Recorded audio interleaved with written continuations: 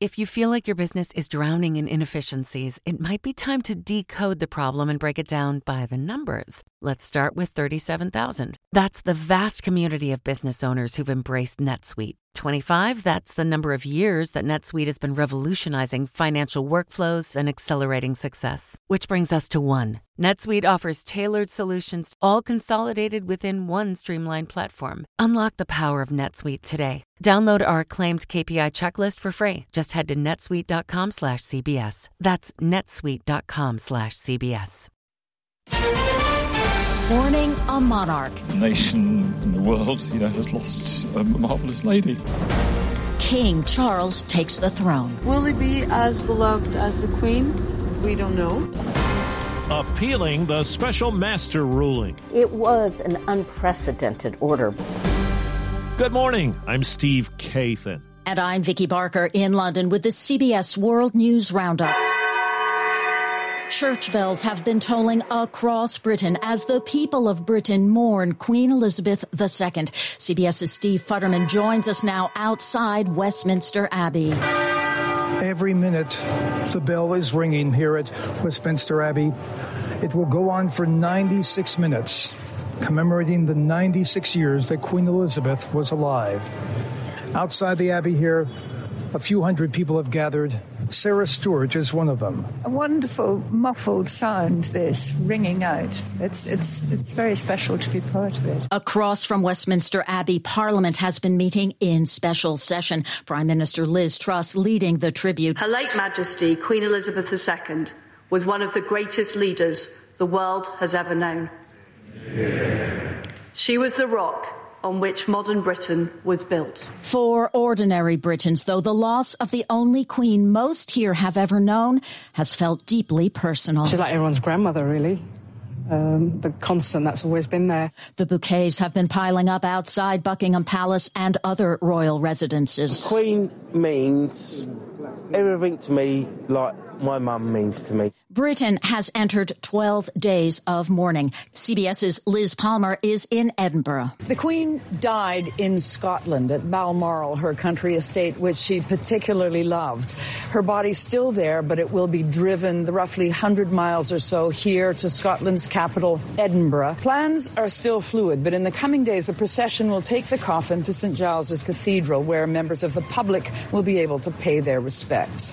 After that, the Queen will be flown to London. Palace officials are planning for 50,000 people a day to file past the closed coffin, which means lineups 3 miles long. King Charles has flown back from his mother's deathbed at 73, the oldest person to ascend the British throne, publicly campaigning, unlike his royal mother, on issues like the environment and architecture. As king, of course, he has a very different set of responsibilities, and he really understands it. His friend, Rory Stewart. Our new king is very, very aware of the difference between being the king and being the Prince of Wales. King Charles III will address his nation a few hours from now for the first time as their head of state. And if many will find the adjustment hard, former Prime Minister Theresa May says in this disjunction, see continuity. Yes, it is a different individual, but it is our constitutional monarchy. I'm Vicki Barker in London. Now back to Steve Kathan.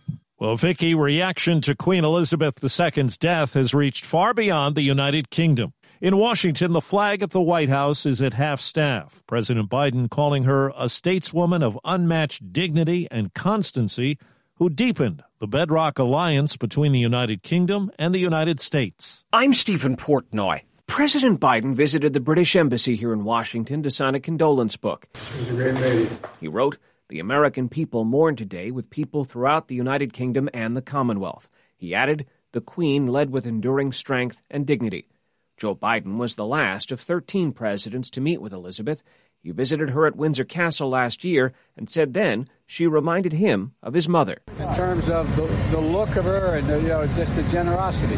In Canada, Prime Minister Justin Trudeau saluted her wisdom, compassion, and warmth. She was one of my favorite people in the world, and I will miss her so. CBS's Holly Williams has more on what leaders are saying all over the world.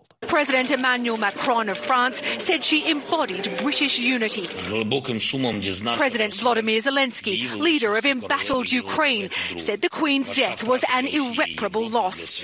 And Pope Francis offered prayers for her eternal rest. British sporting events are scrambling to set new schedules. It's a day of mourning today with high-profile golf, cricket, and horse racing events canceled. Some over the weekend have been called off, too.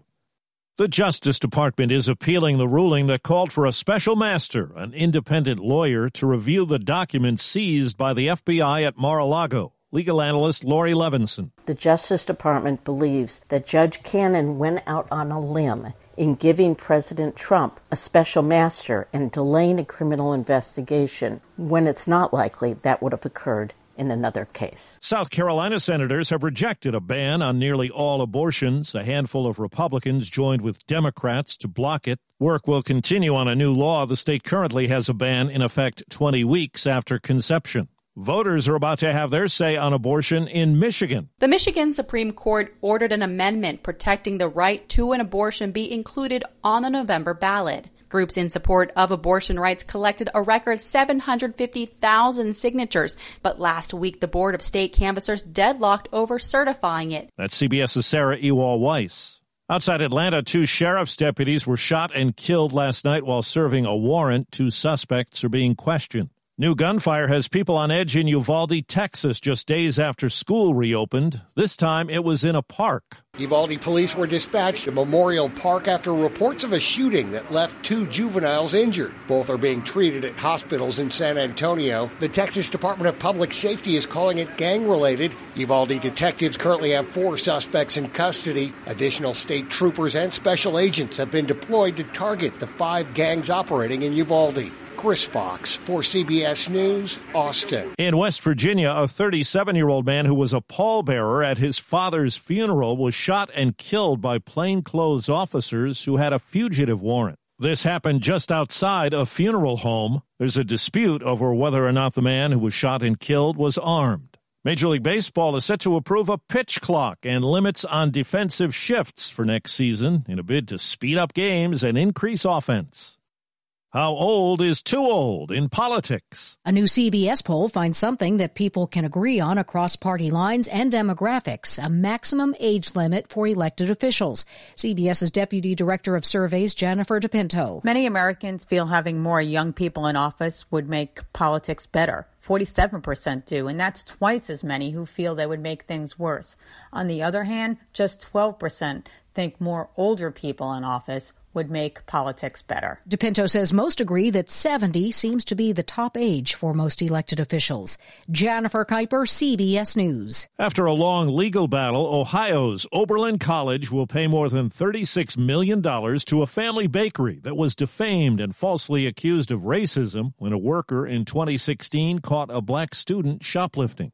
That's the World News Roundup, produced by Paul Ferry. For Vicki Barker in London, I'm Steve Kathan, CBS News.